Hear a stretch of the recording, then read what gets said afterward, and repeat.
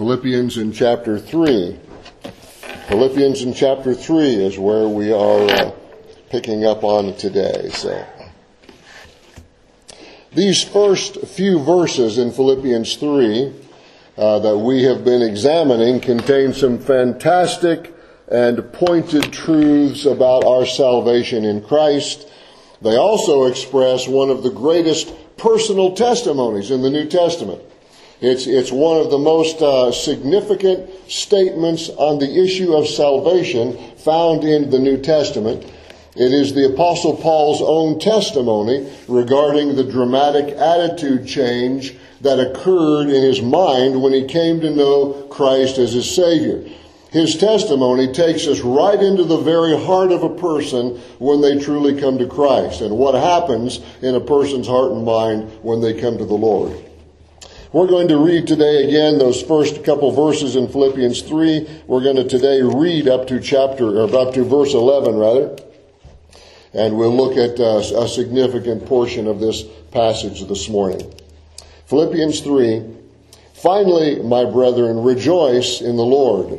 For me to write the same things to you is not tedious, but for you it is safe. Beware of dogs, beware of evil workers, beware of the mutilation, for we are the circumcision who worship God in the Spirit, rejoice in Christ Jesus, and have no confidence in the flesh. And we sort of took those three verses apart in detail last Sunday.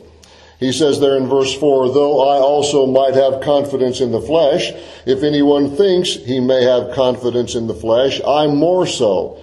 Circumcised the 8th day of the stock of Israel, of the tribe of Benjamin, a Hebrew of the Hebrews, concerning the law, a Pharisee, concerning zeal, persecuting the church, concerning the righteousness which is in the law, blameless. But what things were gained to me, these I have counted loss for Christ. Yet indeed I also count all things loss, for the excellence of the knowledge of Christ Jesus my Lord, for whom I have suffered the loss of all things, and count them as rubbish, that I may gain Christ, and be found in him, not having my own righteousness which is from the law, but that which is through faith in Christ, the righteousness which is from God by faith, that I may know him and the power of his resurrection, and the fellowship of his sufferings, being conformed to his death, if by any means I may attain to the resurrection from the dead.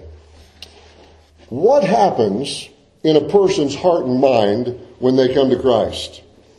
What actually takes place inside that person when they come to Christ? I'll tell you, there is a complete change of perspective, a total change of attitude.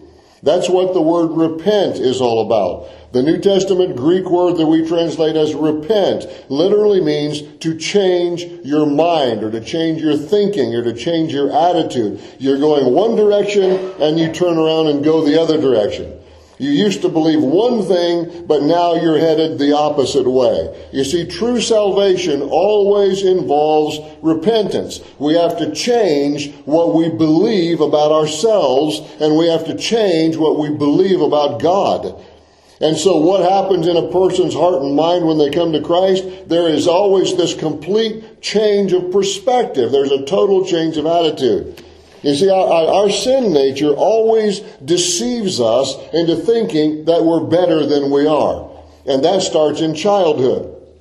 Little children, little tiny children, those of you with little children in your homes and those of you who've raised little children, you know exactly what I'm talking about. Little children start rationalizing their actions and justifying themselves at a very young age. And they don't even know what those words mean, to rationalize and justify, but that's what they're doing. They aren't even thinking abstract thoughts yet. Yet everything is so concrete in their minds, yet their little sin natures are already very active, fighting for what they think they want and defending their actions and when they're acting in a sinful way.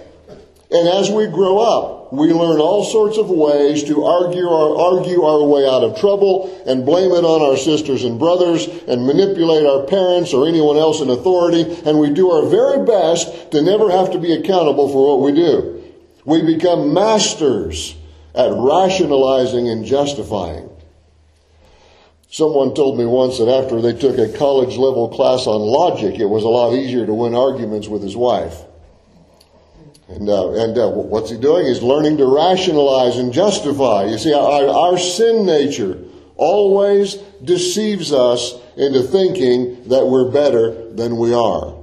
Hold your finger here for just a moment and look at James chapter 1, just a couple of verses there I want to read to you this morning. James chapter 1.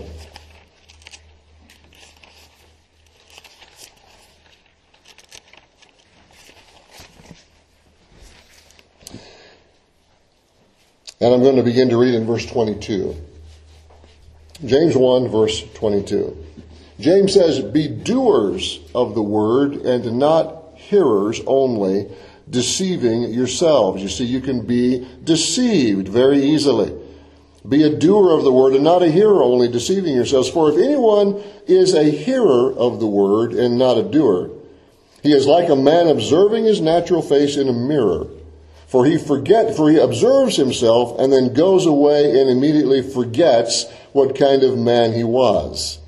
But he who looks into the perfect law of liberty," he's talking about the Bible there, "and continues in it, and is not a forgetful hearer, but a doer of the work, this one will be blessed in what he does."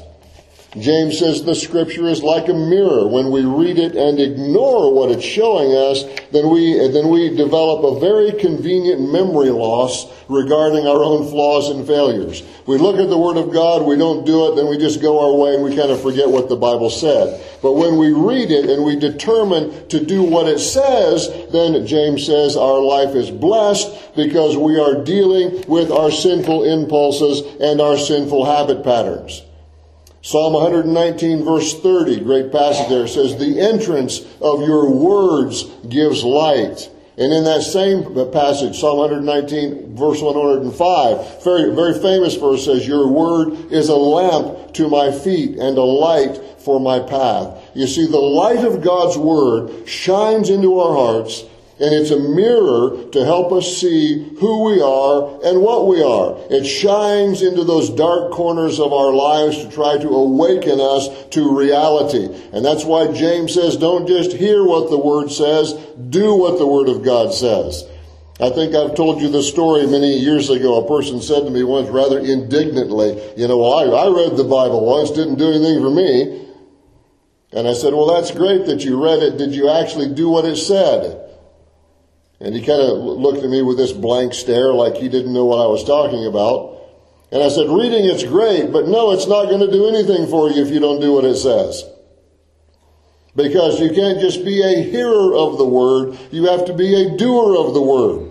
You have to hear what the Word of God says, and you've got to let it penetrate your life and let that mirror of the Scriptures show us what we are and what we need to do, and to awaken us to the reality of our sin nature, and then we can begin to respond to what God's telling us. And that's what Paul is describing to us back in Philippians in chapter 3. That's what Paul is describing to us, his walk of repentance, his eyes being opened to the truth about himself and the truth about Jesus Christ. And that is the path that every single person has to walk if they're going to truly come to Christ. You see, our world is filled with people. I know a bunch of them. You know a bunch of them. Our world is filled with people who, in the eyes of their friends and their neighbors, they are very nice people.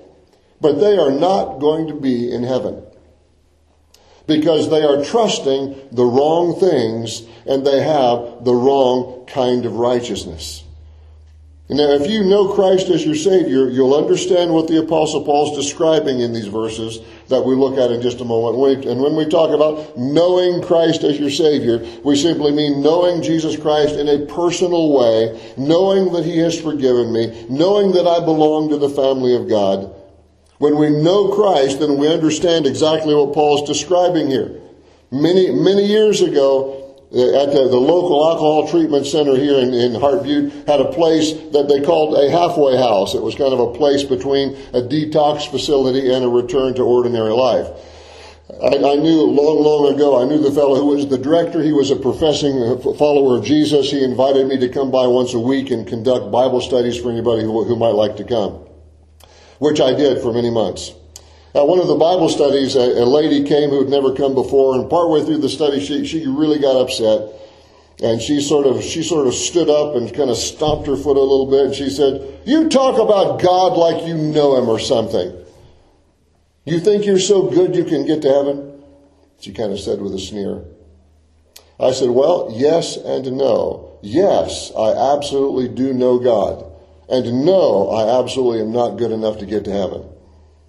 I said, me getting to heaven has nothing to do with me, and it has everything to do with Jesus. And then I proceeded to try to explain the gospel again, although I don't think the truth penetrated the lady who was angry that day. So let me ask you this as we work through these passages. When you pray, do you talk to the Lord like you know him? If you know Jesus Christ as your Savior, you should be talking to the Lord as though you are talking to your friend, as though you really know who he is.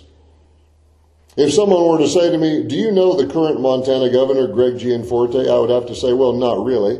I know who he is, and I know what he looks like, and I know a number of things about him. I know a number of facts about him, and I met him at Chief Earl Oldperson's funeral last October, and I shook hands with he and his wife and had a brief 30-second chat, and I've actually been mistaken for him on 2 different occasions in public settings. Must be our mutual hairstyle. But no, I don't actually know him in any sort of personal way. And that is the kind of relationship with Jesus that many nice religious people have. They know who he is. They know a list of facts about him. They may feel like they have some sort of personal connection with him from their childhood or their upbringing. But they do not know Jesus Christ in any sort of personal way. They're trusting the wrong things. They have the wrong kind of righteousness. And that's exactly the circumstance that the Apostle Paul is dealing with in this passage of Scripture. Remember, as we ended our study last Sunday, we noted that the Apostle Paul listed 3 characteristics or 3 marks of the people who truly belong to the Lord. There in verse 3, he said they worship God in the Spirit, they rejoice in Christ, and they have no confidence in the flesh. You see, their worship of God is not based on rituals or ceremonies. Their fellowship with God is based on relationship. There's a spiritual connection there. And I don't mean something mystical when I talk about a spiritual connection. I don't mean something mystical where we sit in a circle in the dark and hum Kumbaya and having some kind of an experience. Or where we get worked up emotionally and get delirious with euphoria, and then we call it spiritual. Now, I'm not bashing Kumbaya. It's actually meant to be a prayer. I used to sing it back in the 60s and 70s. Maybe some of you young people don't even know what I'm talking about. But anyway, it was a grand little chorus that was around 40, 50 years ago. But it was meant to be a prayer, not give you warm, fuzzy feelings. You see, spiritual and emotional are not the same thing. Jesus told the woman of Samaria to worship God in spirit and in truth. In John chapter 4. And our spiritual connection with God, if it's a real connection, is based on truth. My spirit connects with God's spirit because I believe what God says. God's word is truth. I believe it. I obey it. I have fellowship with God. And the word worship comes from a root word that means heavy. It means I give it weight. It's important to me. I value it. The Old English word was worthship. I'm giving worth to this. In other words, because of the way I live, I am demonstrating how much Jesus is worth to me. That's worship. That's the spiritual connection of relationship. So Paul says, so the real people of God, Paul says, worship God in the Spirit. They rejoice in Christ. Remember, we've said that joy is being satisfied in God, being content with God regardless of my circumstances. And Paul says the real people of God are rejoicing in what Christ has done for them. They are not glorying in what they have done. They are not patting themselves on the back. They are not putting any confidence in the flesh.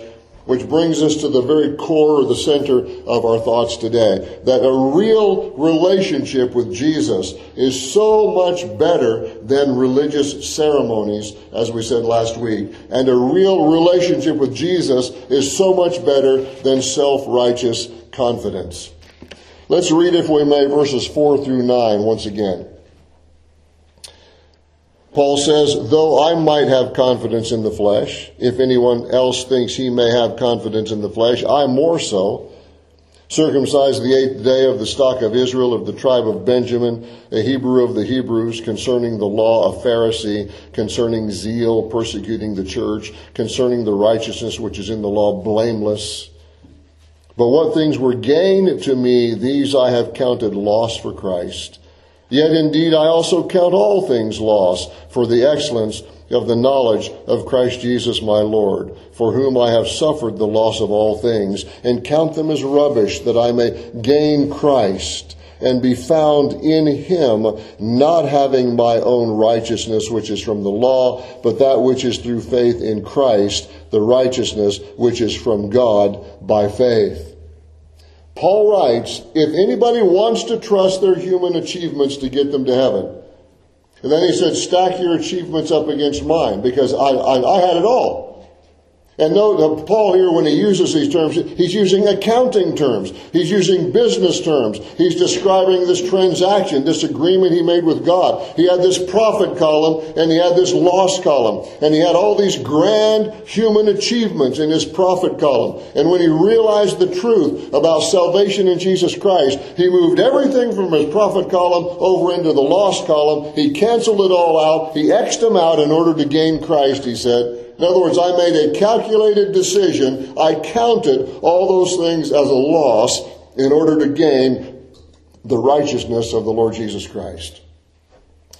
There's an interesting parable in Matthew 13. We won't take the time to read it this morning. You can read actually several interesting parables in Matthew 13. The whole chapter has several parables, but there are two of them, just short ones, in which Jesus describes a man who finds something that is hidden in a field. And he covers it back up, and he goes to town, and he sells everything he has in order to buy that field to get that treasure. Jesus says there's another man who finds this incredible pearl that's worth an incredible amount of money, and he sells everything he has to get that one pearl. Jesus said in those parables, that's what the kingdom of heaven is like. That once you discover the amazing treasure in Jesus Christ, then you exchange everything that you have in order to get it. Everything in your profit column goes into the loss column in order to gain this incredible treasure, this one thing. And here in Philippians, we see Paul has not only moved everything in his spiritual profit column into the loss column, he's now changed his whole attitude about his profit column. He considers it all garbage, even worse than garbage, as we'll discuss in a moment. So let's look at Paul's spiritual profit column. There are 7 different things Paul said that I have in my spiritual profit column that he said I'm throwing them all out. You remember last week we talked about the Judaizers who wanted to force everybody into the Hebrew religious system. And Paul's saying, you Judaizers want to try to force everybody to be Jewish. He said, you think you can somehow score points with God this way?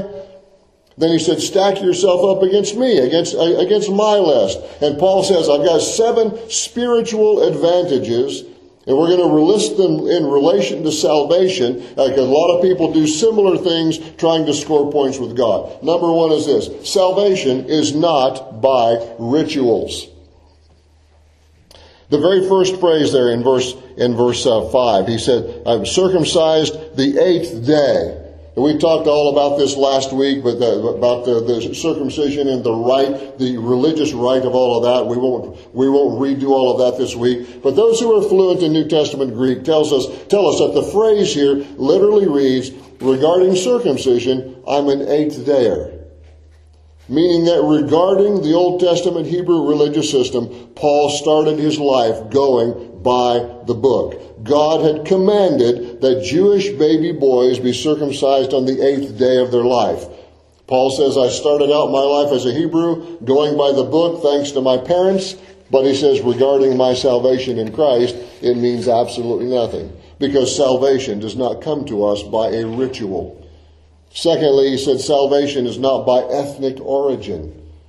He said, I am of the stock of Israel. To use modern terms, Paul's saying, I am a full-blood Israelite. No Gentile DNA in me. I'm no Samaritan. You can trace my ancestry all the way back to Abraham. And regarding salvation in Christ, it means nothing. Remember these guys he's speaking against, the Judaizers trying to make everybody Jewish in order to come to Christ? Paul says, hey, I'm 100%. I'm a full-blood Jew. I'm a full-blooded Israelite. And he said, when it comes to salvation in Christ, it means absolutely nothing. The third thing he says, salvation is not by family connections. He said, I am of the tribe of Benjamin, circumcised the 8th day, of the stock of Israel, of the tribe of Benjamin. Now that means little or nothing to us, because if we don't understand all the things about the Old Testament, you don't know the significance of the tribe of Benjamin. But of all the tribes, remember 12 tribes in the nation of Israel, the two most elite tribes were Judah and Benjamin. We talk a lot about Judah because it was out of the line of Judah, out of the tribe of Judah that comes the Messiah. But we can't forget Benjamin. Benjamin was a very elite tribe. He was the younger of the two sons born to Rachel. Some of you remember your Genesis history. He was Joseph's brother. Remember, Jacob had two wives, Rachel and Leah. He didn't like Leah so much. He loved Rachel. That was his favorite wife. And Joseph and Benjamin were the sons of Rachel. And so Rachel, being Jacob's favorite wife, made Benjamin a favorite child. In fact, he was the last baby of his beloved wife, who died actually giving birth to him. Benjamin, according to Genesis 35, was the only one of the sons of Jacob that was born in Canaan, born in the Promised Land. Benjamin was given unique military priority. According to Judges chapter 5, the tribe of Benjamin was almost always at the front line of the battle. Judges chapter 20 indicates they had, it's kind of interesting to me, you guys into military stuff, had 700 left-handed soldiers who used a slingshot, and the scripture says they could throw a stone within a hair's breadth and not miss. So that's why they were in the front line. As they charged into battle, you got 700 guys, all left-handed, so they wouldn't be hitting each other. All left-handed slingshot throwers who could throw a stone at a hair's breadth. Can you imagine 700 stones coming at the enemy at 95 miles an hour? Quite an impressive military feat, and so that was all the tribe of Benjamin. When the nation looked for a king, you know what they did? They went to Benjamin, and they found Saul, who was from the tribe of Benjamin. Remember, God divided up the land, the promised land. He gave certain sections of the land to each tribe. And the section that he gave to Benjamin included the city of Jerusalem. When the kingdom split after Solomon died, Benjamin remained loyal to Judah. They formed the southern kingdom. In the time of Esther, when wicked Haman wanted to destroy the nation in those days of Esther, God rescued Israel through another person of the tribe of Benjamin, Mordecai, Esther's uncle. So Esther probably was also from the tribe of Benjamin. Many New Testament historians believe by the time Paul wrote Philippians, most Jewish people didn't even know who their tribe was.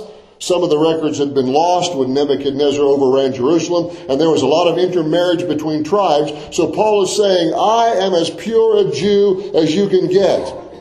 Circumcised the 8th day, I'm a full-blooded Jew, I am of the tribe of Benjamin, and he said, I am as pure a Jew as you can get, and it means absolutely nothing. It cannot save me or make me right with God. Rituals and ethnic origin and family connections cannot earn us a place in heaven. You could be a priest or a pastor or come from a religious family, or you could be what we kind of jokingly call a PK or an MK, if it's a preacher's kid or a missionary's kid. You can be born into a religious family, into a ministry family. God is not impressed, and you will not get to heaven one lick faster. One of my uncles shared with me a number of years ago that on my mother's side of the family, he knew back 5 generations, back into the 1800s, of at least one person on my mother's side of the family who knew the Lord. Now that's kind of cool, but regarding me getting to heaven, it means absolutely nothing. Those first 3 religious credits that Paul was talking about, he inherited. That was up to his parents. But the last 4 were his personal achievements. And the 4th thing is this, he says, I am a Hebrew of the Hebrews, meaning salvation, he said, is not by education or tradition. He knew his culture, he says. He still spoke Hebrew. He wrote Hebrew. Much of the language had been lost. Most Jews spoke Greek, but not Hebrew. Paul says, hey, I know my culture. I know my traditions. I know my language. I know my customs. I was taught by the famous, highly respected Rabbi Gamaliel. I am a Hebrew of the Hebrews. I am at the top of the pyramid. If Paul were alive today, we'd say he had at least 1 PhD, maybe several. He spoke at least 4 languages, Greek and Hebrew and Aramaic and Latin, maybe more. So when he says, I'm a Hebrew of the Hebrews, he's saying, there is nobody who is more Jewish than me. And he said, my salvation does not come because of my education or my traditions. Number 5, salvation is not by religious status. He said, I'm a Pharisee. Concerning the law, I am a Pharisee. Now, we always use that word in a terribly negative way today, for good reason, given the way the Pharisees generally treated the Lord Jesus. But in Paul's day, it was estimated that there were only about 6,000 Pharisees out of several million Jews. They were a very elite group with enormous social and religious and political authority. It was very, very hard to become a Pharisee. The requirements were very strict. That's why there were only about 6,000 of them out of several million Jewish people. And Paul says, hey, concerning the law, I'm a Pharisee. Any of you Judaizers out there trying to make people into Jews? He said, can you say that? No, they probably couldn't. And then these 2 are so important for us in our modern day today. Number 6, salvation is not by sincerity. He says, concerning zeal, I was persecuting the church. Paul had incredible zeal for God. It was misdirected zeal. He was persecuting the wrong people. It was self-righteous zeal. But nobody was any more sincere in what they believed than the Apostle Paul. He knew who God was. He had massive portions of the Old Testament memorized. He had to do that in order to become a Pharisee. He said, I'm as sincere and zealous as anybody out there. But he said, it won't do anything for me. You ever heard people say, well, they may have some wrong ideas, but they're sincere. Well, you may have wrong ideas about a lot of things, but you can't have wrong ideas about Jesus.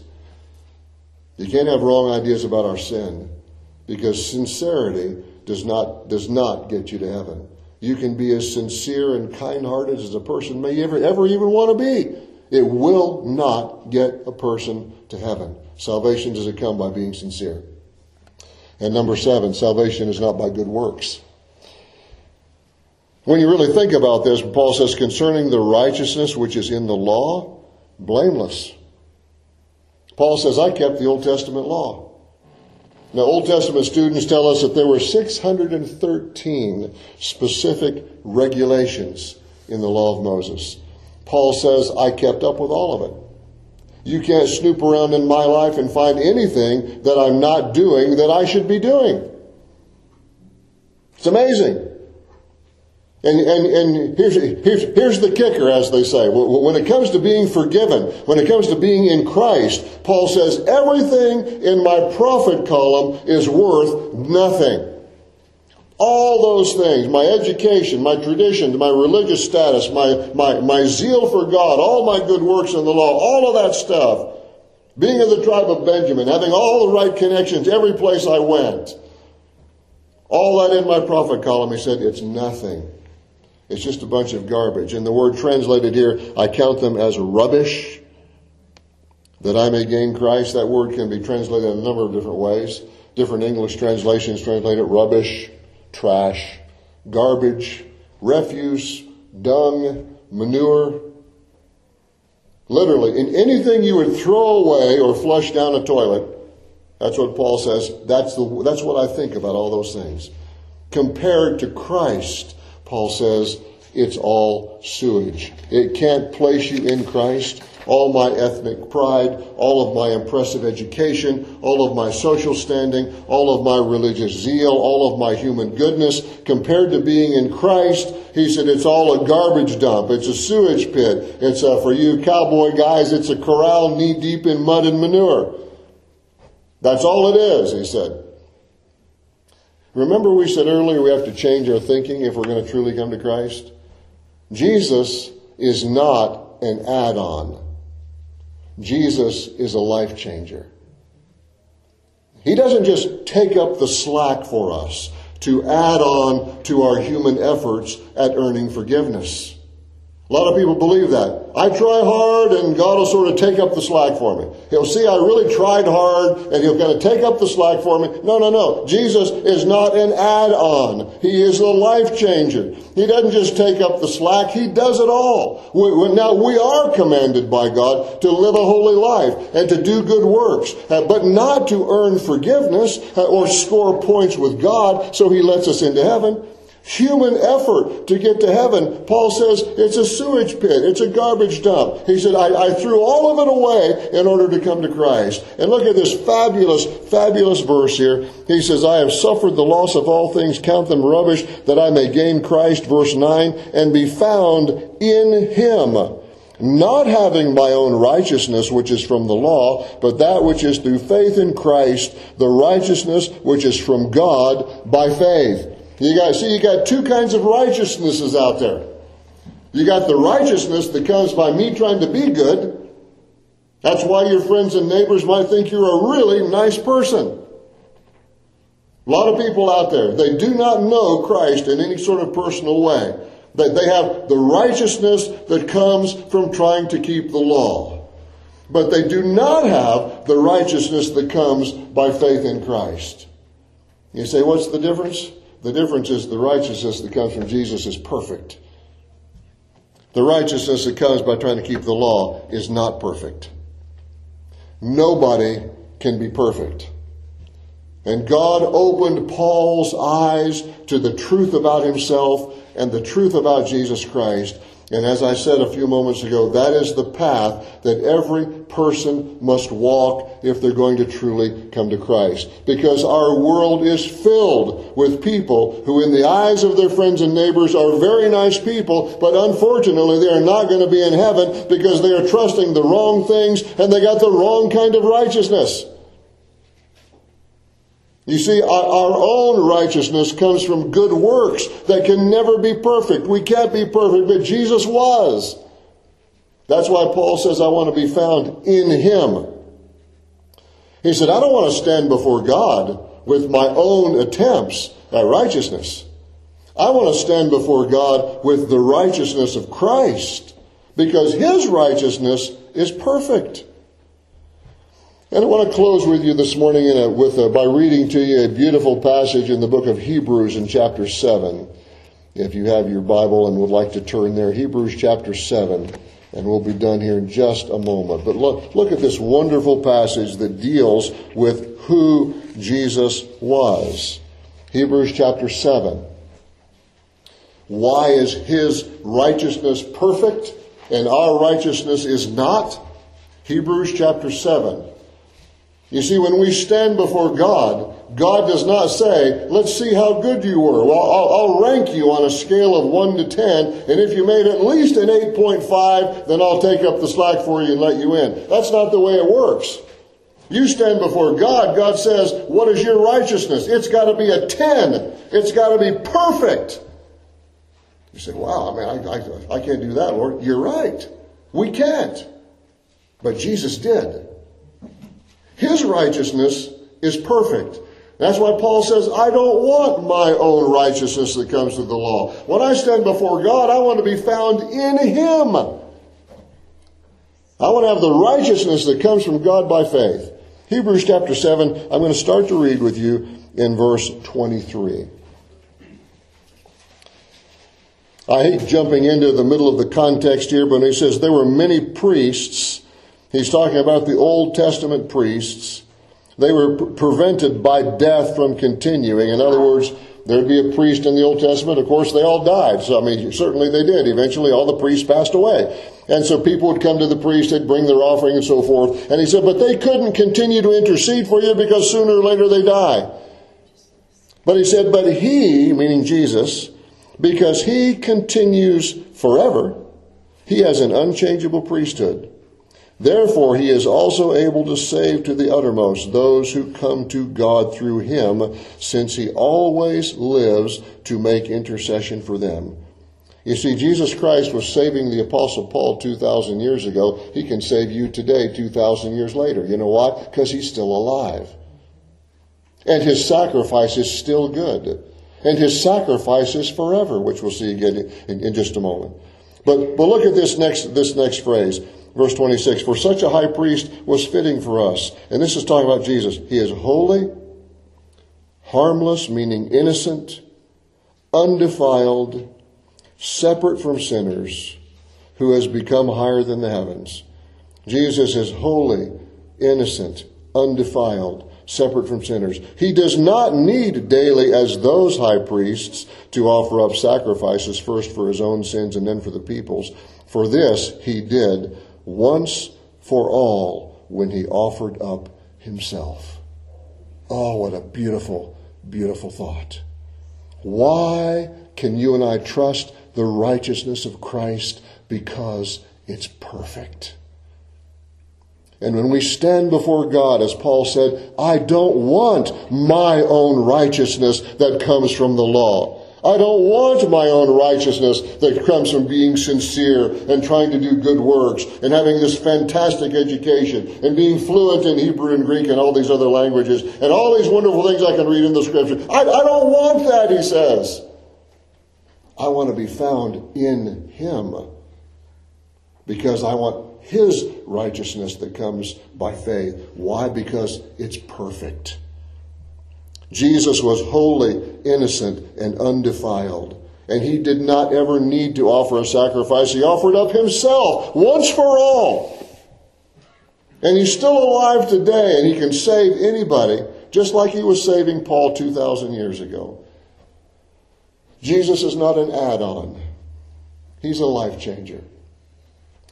And if you truly come to Jesus Christ, you're going to change your ideas. You're going to change your opinion. You're going to change your perspectives on who you are and who Jesus is.